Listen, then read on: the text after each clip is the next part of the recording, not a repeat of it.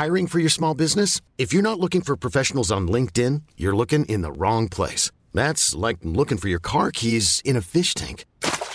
LinkedIn helps you hire professionals you can't find anywhere else, even those who aren't actively searching for a new job but might be open to the perfect role. In a given month, over 70% of LinkedIn users don't even visit other leading job sites. So start looking in the right place. With LinkedIn, you can hire professionals like a professional. Post your free job on linkedin.com/achieve today.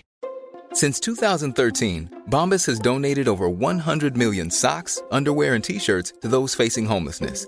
If we counted those on air, this ad would last over 1,157 days. But if we counted the time it takes to make a donation possible, it would take just a few clicks. Because every time you make a purchase, Bombas donates an item to someone who needs it. Go to bombas.com/ACAST and use code ACAST for 20% off your first purchase. That's bombas.com/ACAST, code ACAST.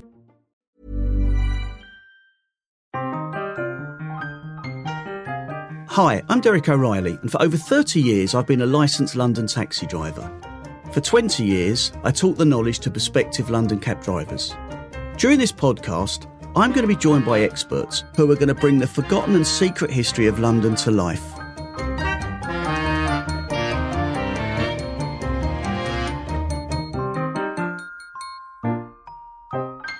Today I'm with an old friend who's going to take me round the shops of London once again. My name's Diane Burstein and I'm a qualified London Blue Badge tour guide.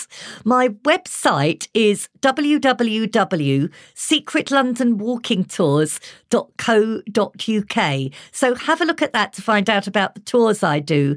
And if you would like to contact me and join my mailing list, it's Diane, D-I-A-N-E, at secretlondonwalkingtours.co.uk. You can also follow me on TikTok, Twitter, and that is @GuideDiane. Hello, Diane. Hello, nice to be back.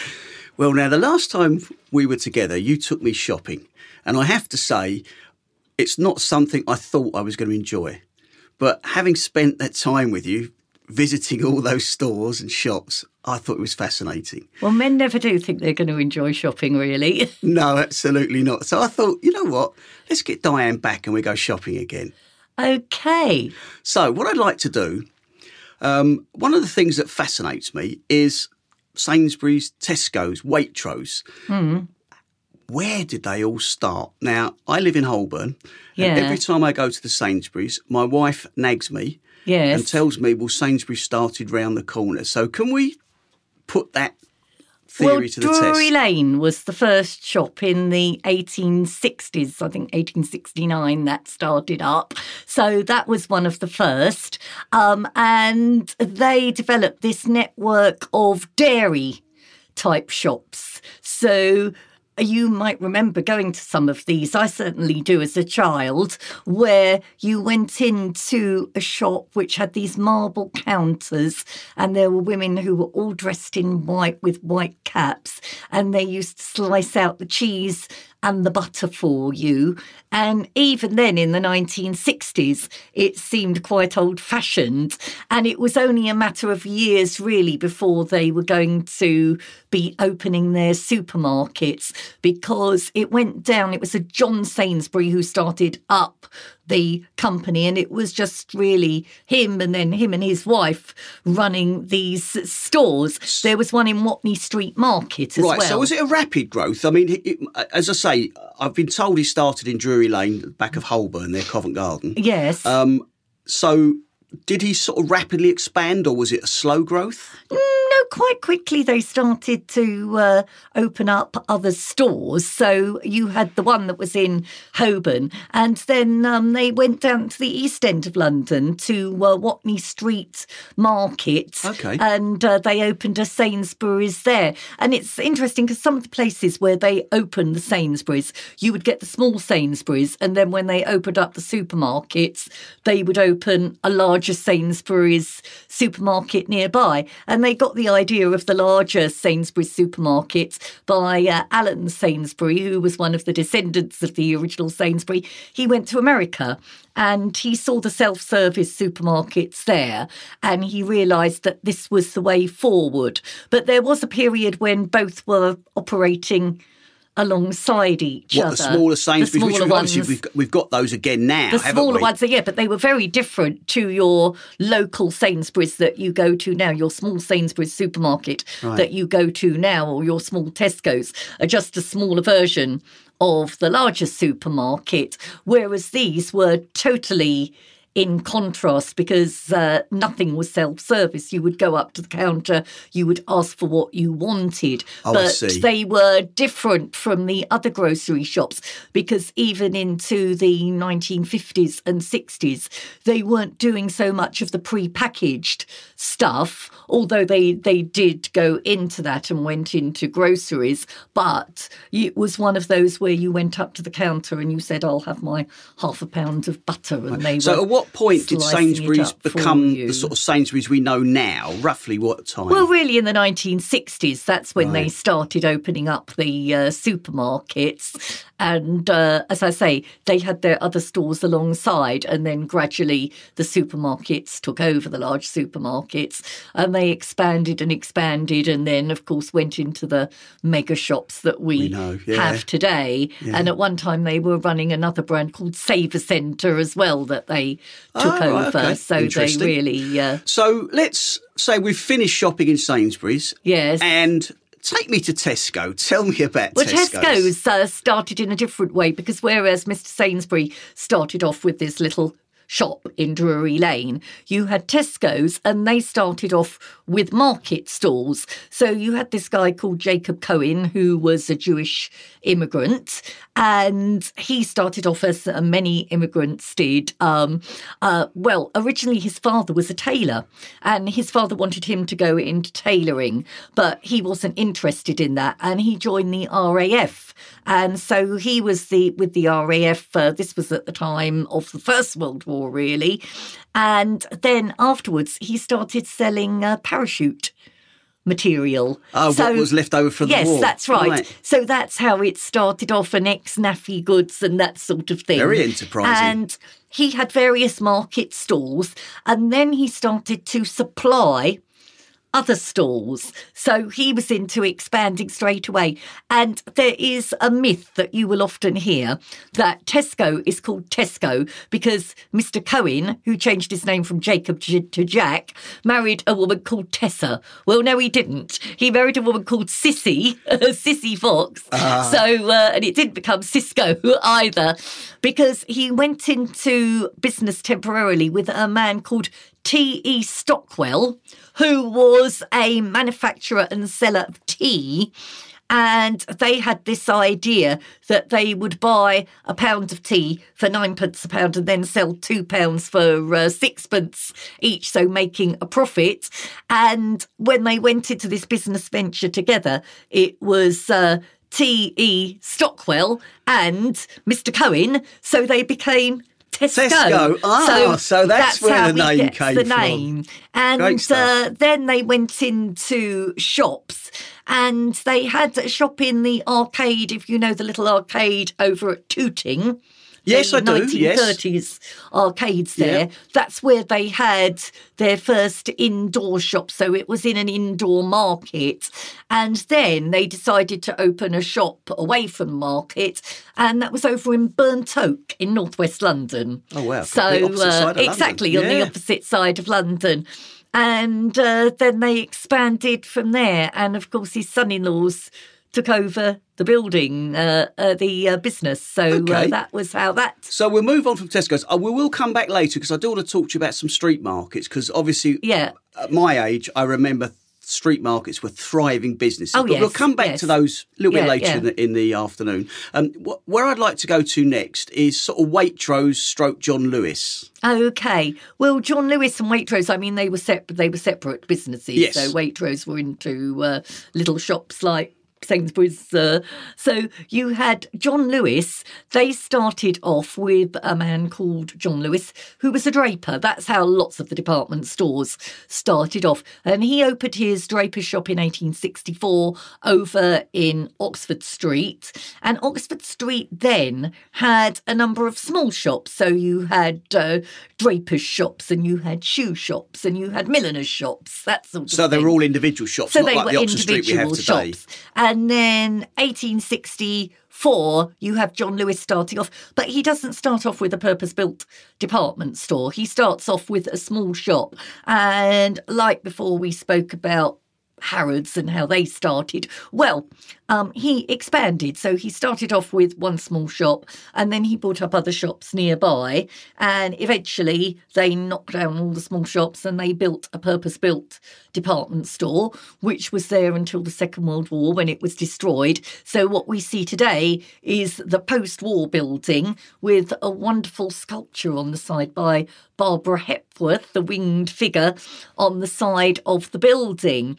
And John Lewis went to buy in 1905 Peter Jones. Oh, what, the store in Sloane Square? In Sloane Square, exactly, because he had his eye on owning other department stores as well. And he heard that Peter Jones was retiring and he walked over from Oxford Street to Sloane Square with £20,000 in his pocket and handed it over. What would £20,000 be today, I wonder? I don't know, it'd probably be like walking over with £1 million in your pocket to hand over for the store. He could have got a cab. And he bought it, and then, yeah, I know, then he handed over the business later to his son in 1914, who was called John Speedon Lewis.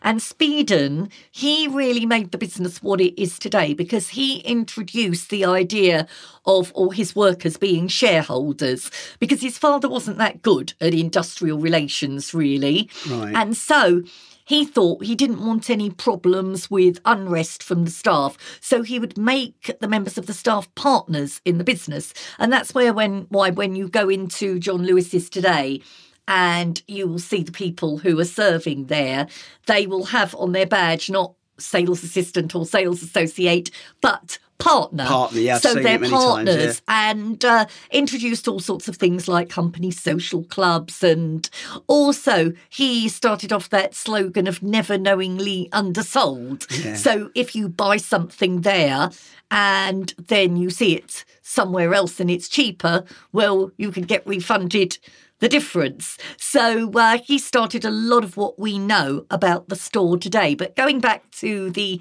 original Mr. John Lewis, he ended up in prison. And the reason he went to prison, he didn't embezzle the company or anything like that, is because when he was expanding his store, he expanded backwards into Cavendish Square.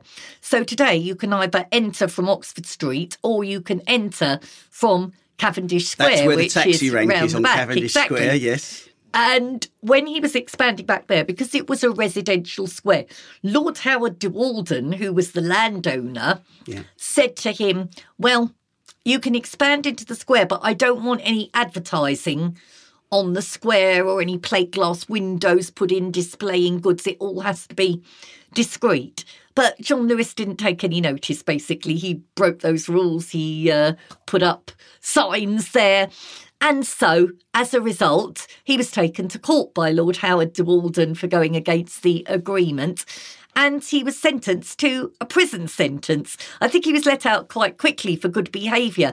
But it was very bad publicity, not for him, but for Lord Howard de Walden. Yeah. Because John Lewis was in his 60s at the time, and Lord Howard de Walden was a young man. And one of the headlines was, young lord sends elderly shopkeeper to prison. It wasn't it wasn't really good publicity for him, but it made people feel sorry for John Lewis, so they were more likely to go shop there and shopping there. Money. Exactly, yes. So it did him some good, and it got the store publicity, and that's really what you wanted.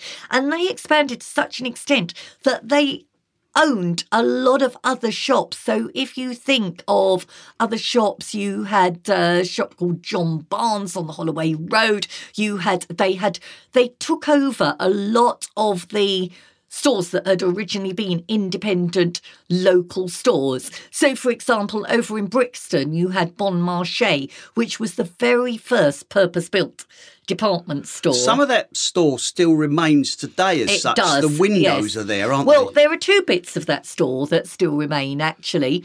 You've got on one side of the road, as you say, with the wonderful curved plate glass windows of that store, which was built in 1877. And if you go into the side road off the main high street, you see that you've got the words Bon Marché and the date there. And it was based on a store in France, which was called Bon Marché. And so you went into this wonderful store and they had everything. But the man who started up that one, who was a guy called John Smith. James Smith, he lost all his money because he had gambled and won some money on the horses. And he had no experience of running a department store whatsoever, but he thought that he would have a go, and that's what he did with his winnings. And because he had no experience, although the other shopkeepers in the area were worried that they were going to be put out of business, they needn't have worried because he had no idea and it wasn't doing very well. But then a consortium of local businessmen took it over and it did become very, very thriving to such an extent that they extended it and built on the other side of the road another building. So that other building is now a pizza restaurant. It's called the department store. And at the back, architects' offices with a private members club up on the roof there, would you believe? And then Bon Marché is a series of stores. So there's a TK Maxx there and various others fronting onto the main street. And then at the back, they've got offices within the building. So those buildings are still there. And one interesting fact, actually, about Bon Marché is one of their sales assistants was a woman called Violet Sabo. You might have heard of about her. Violet Sabo, Second World War heroine. That's right, she was a Second World War heroine. So she went from serving behind the counter at Bon Marché. She was a local girl from Stockwell, just she's up got the a road. memorial at Exactly, Stockwell, to Brixton. And there are several memorials to her, actually. Yeah. And what she did is she volunteered for the Special Operations Executive, and she did it because her husband was killed during the Second World War, and she had a young child, but she then felt that she wanted to do something. And she spoke French because one of her parents was French, so she spoke fluent French, and she was parachuted into France and unfortunately captured. And she's the best known of those women spies who went to France because a film was made about her called Carve Her Name with Pride. Yeah, I've seen the film, But she started off I never knew she worked. Cool fact, a crocodile can't stick out its tongue. Also, you can get health insurance for a month or just under a year in some states. United Healthcare short-term insurance plans, underwritten by Golden Rule Insurance Company, offer flexible, budget-friendly coverage for you. Learn more at UH1.com. Hiring for your small business? If you're not looking for professionals on LinkedIn, you're looking in the wrong place. That's like looking for your car keys in a fish tank. LinkedIn helps you hire professionals you can't find anywhere else, even those who aren't actively searching for a new job but might be open to the perfect role. In a given month, over 70% of LinkedIn users don't even visit other leading job sites. So start looking in the right place. With LinkedIn, you can hire professionals like a professional. Post your free job on linkedin.com/achieve today. Planning for your next trip? Elevate your travel style with Quince. Quince has all the jet-setting essentials you'll want for your next getaway, like European linen, premium luggage options, buttery soft Italian leather bags, and so much more. And is all priced at 50 to 80% less than similar brands. Plus, Quince only works with factories that use safe and ethical manufacturing practices. Pack your bags with high-quality essentials you'll be wearing for vacations to come with Quince. Go to quince.com/pack for free shipping and 365-day returns. Wow. Nice. Yeah. What you're hearing are the sounds of people everywhere putting on Bombas socks, underwear, and T-shirts made from absurdly soft materials that feel like plush clouds.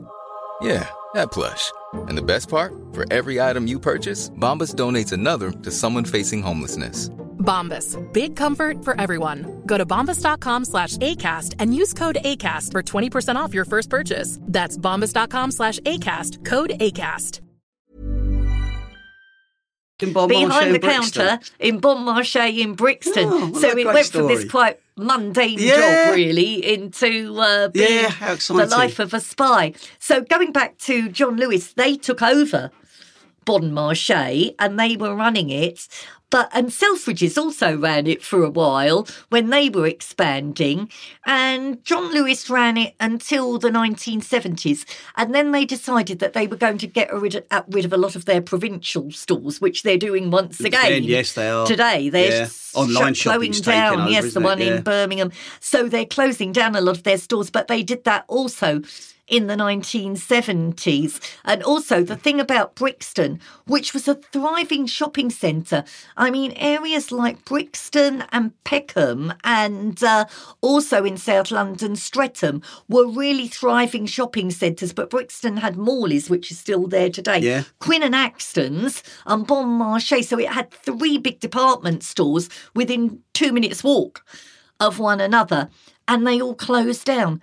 Because, of course, the Victoria line opened. You could be in Oxford Street in 10 minutes from Brixton. Of course. So that would have killed it. And there was also planning blight because they were going to originally put a motorway through that area as well, which they didn't put through there. So a lot of the buildings I suppose were that's due a to be worry knocked now down. with the 2 Westfields either end of the central line that Yes. anything in between's going to suffer slightly. But Well, there we I are. think that, a lot of department stores haven't Yeah, they? definitely. Because, as you say, a lot of people, I don't particularly like to go shopping in Westfield, but a lot of people do like to go to I the like going Westfields. shopping with you, Diane. So take me somewhere else. I'll tell you another shop that I'll be honest, I only go there at Christmas. Yeah. Fortnum and Mason's on Piccadilly. Fortnum and Mason, well, that's wonderful. And 1707, that's been going since. And Fortnum and Mason started off with a Mr. Fortnum, who was a footman at St James's Palace. And he was a footman to Queen Anne. And he noticed that they were quite wasteful at the palace. So they would have these candles in the candelabra. And often they didn't burn right down. So you'd have about 3/4 of a candle, half a candle left, and they were just throwing them away. So he did an early form of recycling. He got them out of the bin and he was selling them to people. And at the time, he was lodging with Hugh Mason, who thought, this is a good man to go into business with. So they went into business together and they were selling things that had been thrown out at the palace, bed linen. Apparently, often when they changed the bed linen, they would just throw it out. And Fortnum and Mason realised that this could be washed and it could be sold and it was perfectly okay. So they started off with second-hand goods, really.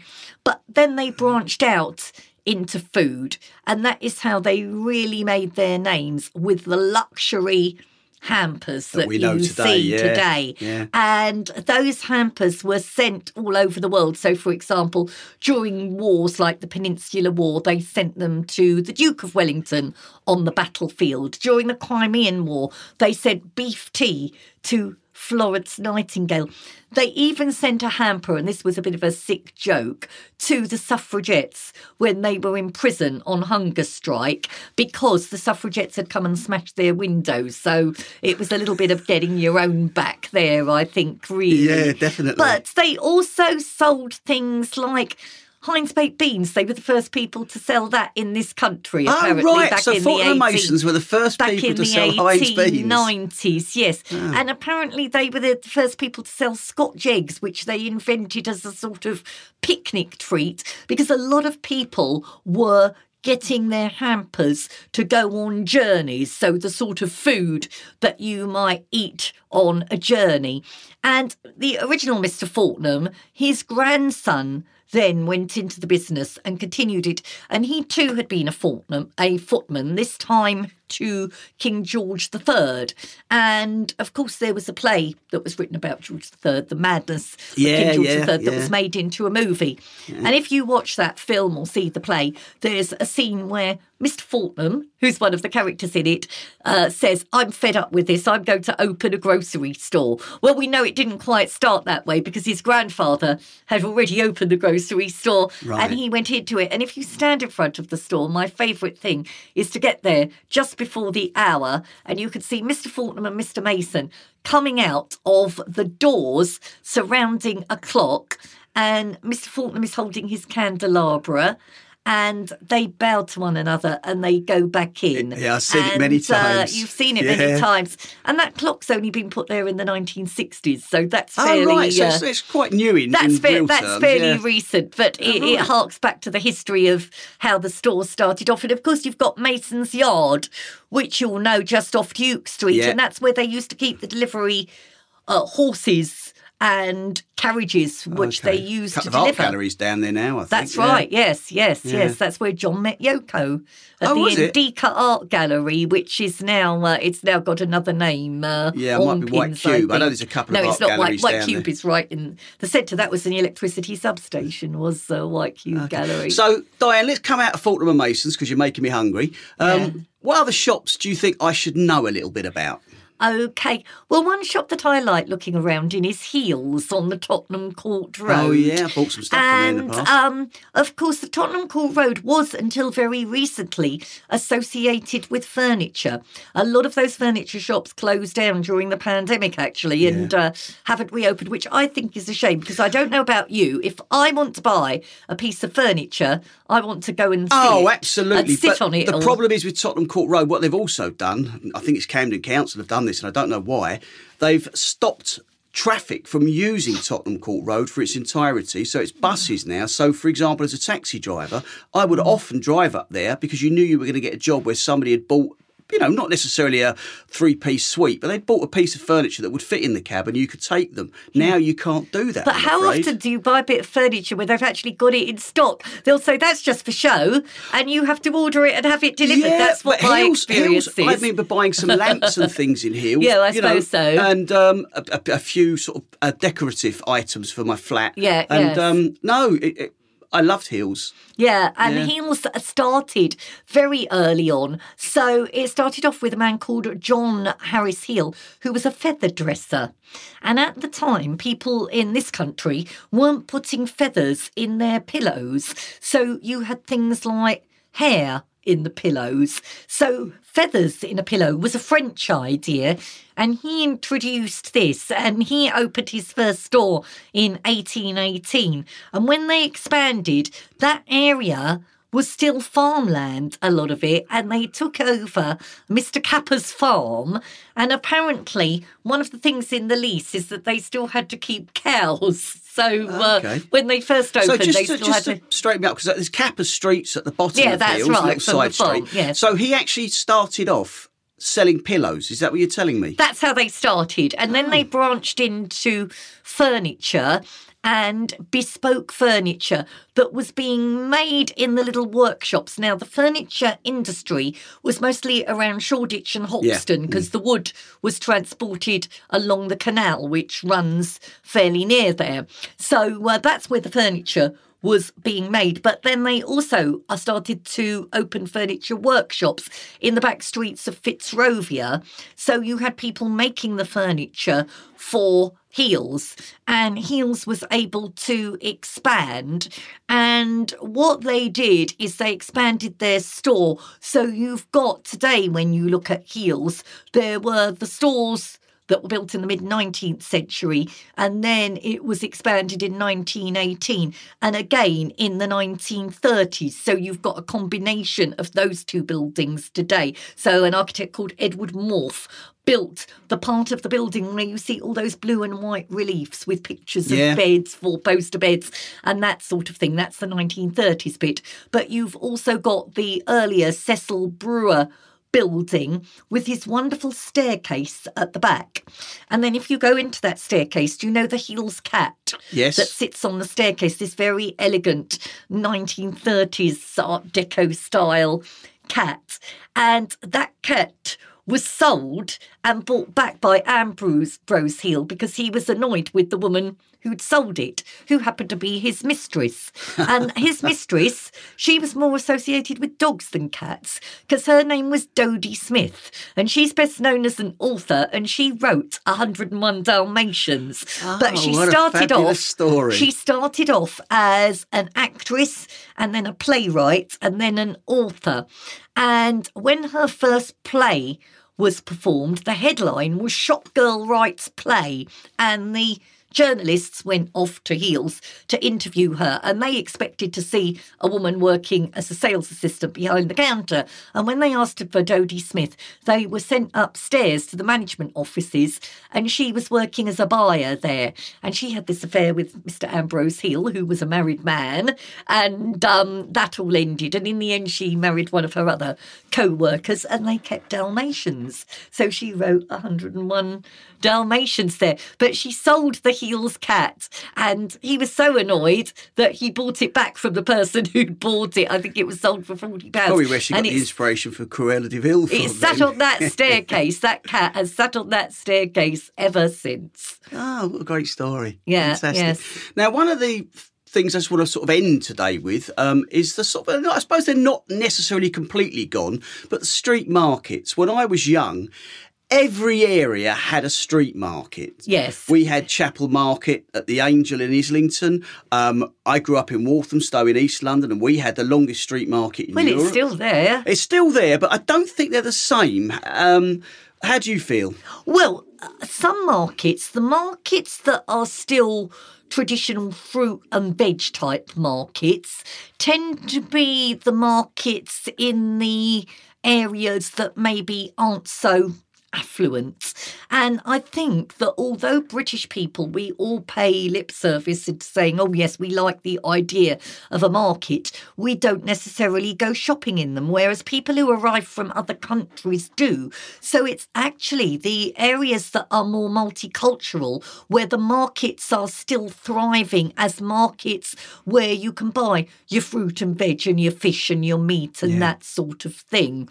But you've got other markets that are still there that have changed. So, for example, you go down Berwick Street Market in Soho today and you will find that it's mostly a foodie market. Whitecross Street Market in the area near the Barbican. So they've gone from your fruit and veg and your clothes and your hardware to selling halloumi wraps and that sort of thing that are popular with the younger people today. But really, they're only popular at lunchtime. So a lot of them have gone over to being lunchtime markets. But if you look at the early history of these markets, the busiest time used to be a Friday night. So they would operate into the evening. They'd have little lamps hanging from the market stalls. And you'd go with your pay packet on a Friday night and you do the week's shopping there.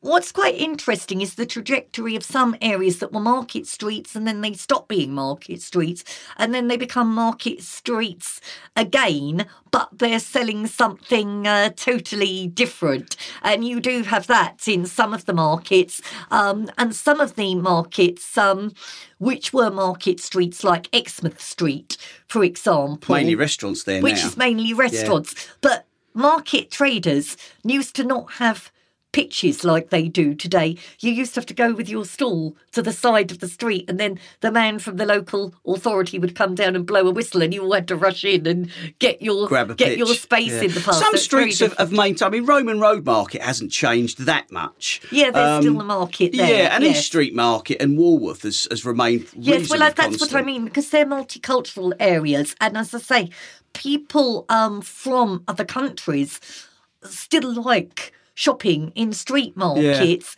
And as I say, although British people, we all say we like the idea of the local market being there, but do we still go there to do our shopping? I suppose it's a good point. If you don't use it, you lose it. To Sainsbury's and Tesco's. I like Broadway Market, but that stopped being a market. Yeah, that's quite a foodie market. And then it came back again. So it went down to one fruit and veg stall, and now it's come back again. But I suppose maybe that's what markets have to do, and the people who are running them have to look at, well, who are our demographic? Who's likely to come and shop here?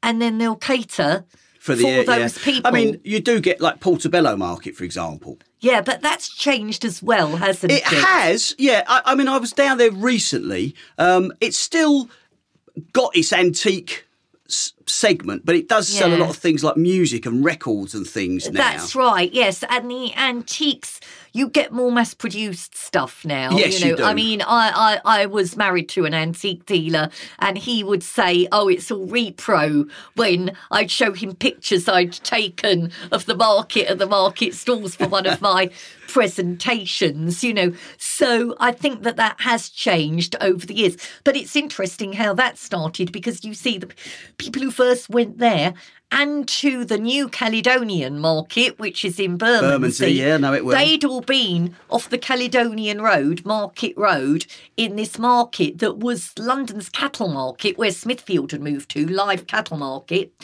That gets closed at the time of the Second World War, but on a Friday there, they have a market for second-hand goods. And that was a market, it wasn't a posh antique market for tourists, but it was quite busy and bustling. And after the Second World War, they weren't allowed to go back. So some of the traders went to Portobello Road and other traders went to what's now known as the New Caledonian Market, Bermondsey Square, which became more of a dealer's market. And it was Portobello Road that became more of a tourist market. Well, I love street markets, so I hope that they survive. Diane, once again, thank you so much for taking me shopping again.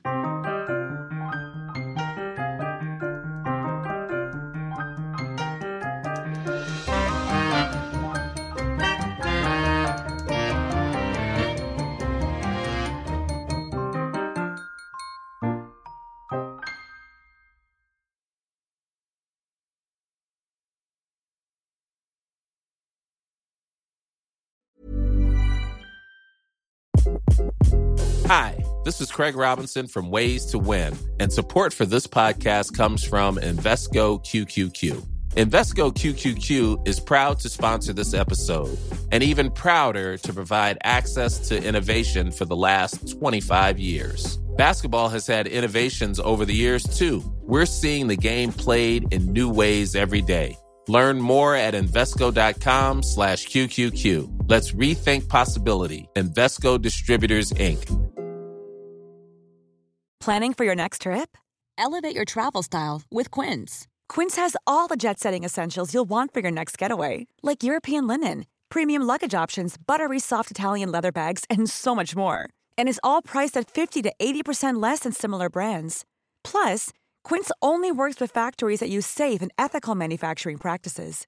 Pack your bags with high-quality essentials you'll be wearing for vacations to come with Quince. Go to quince.com/pack for free shipping and 365-day returns.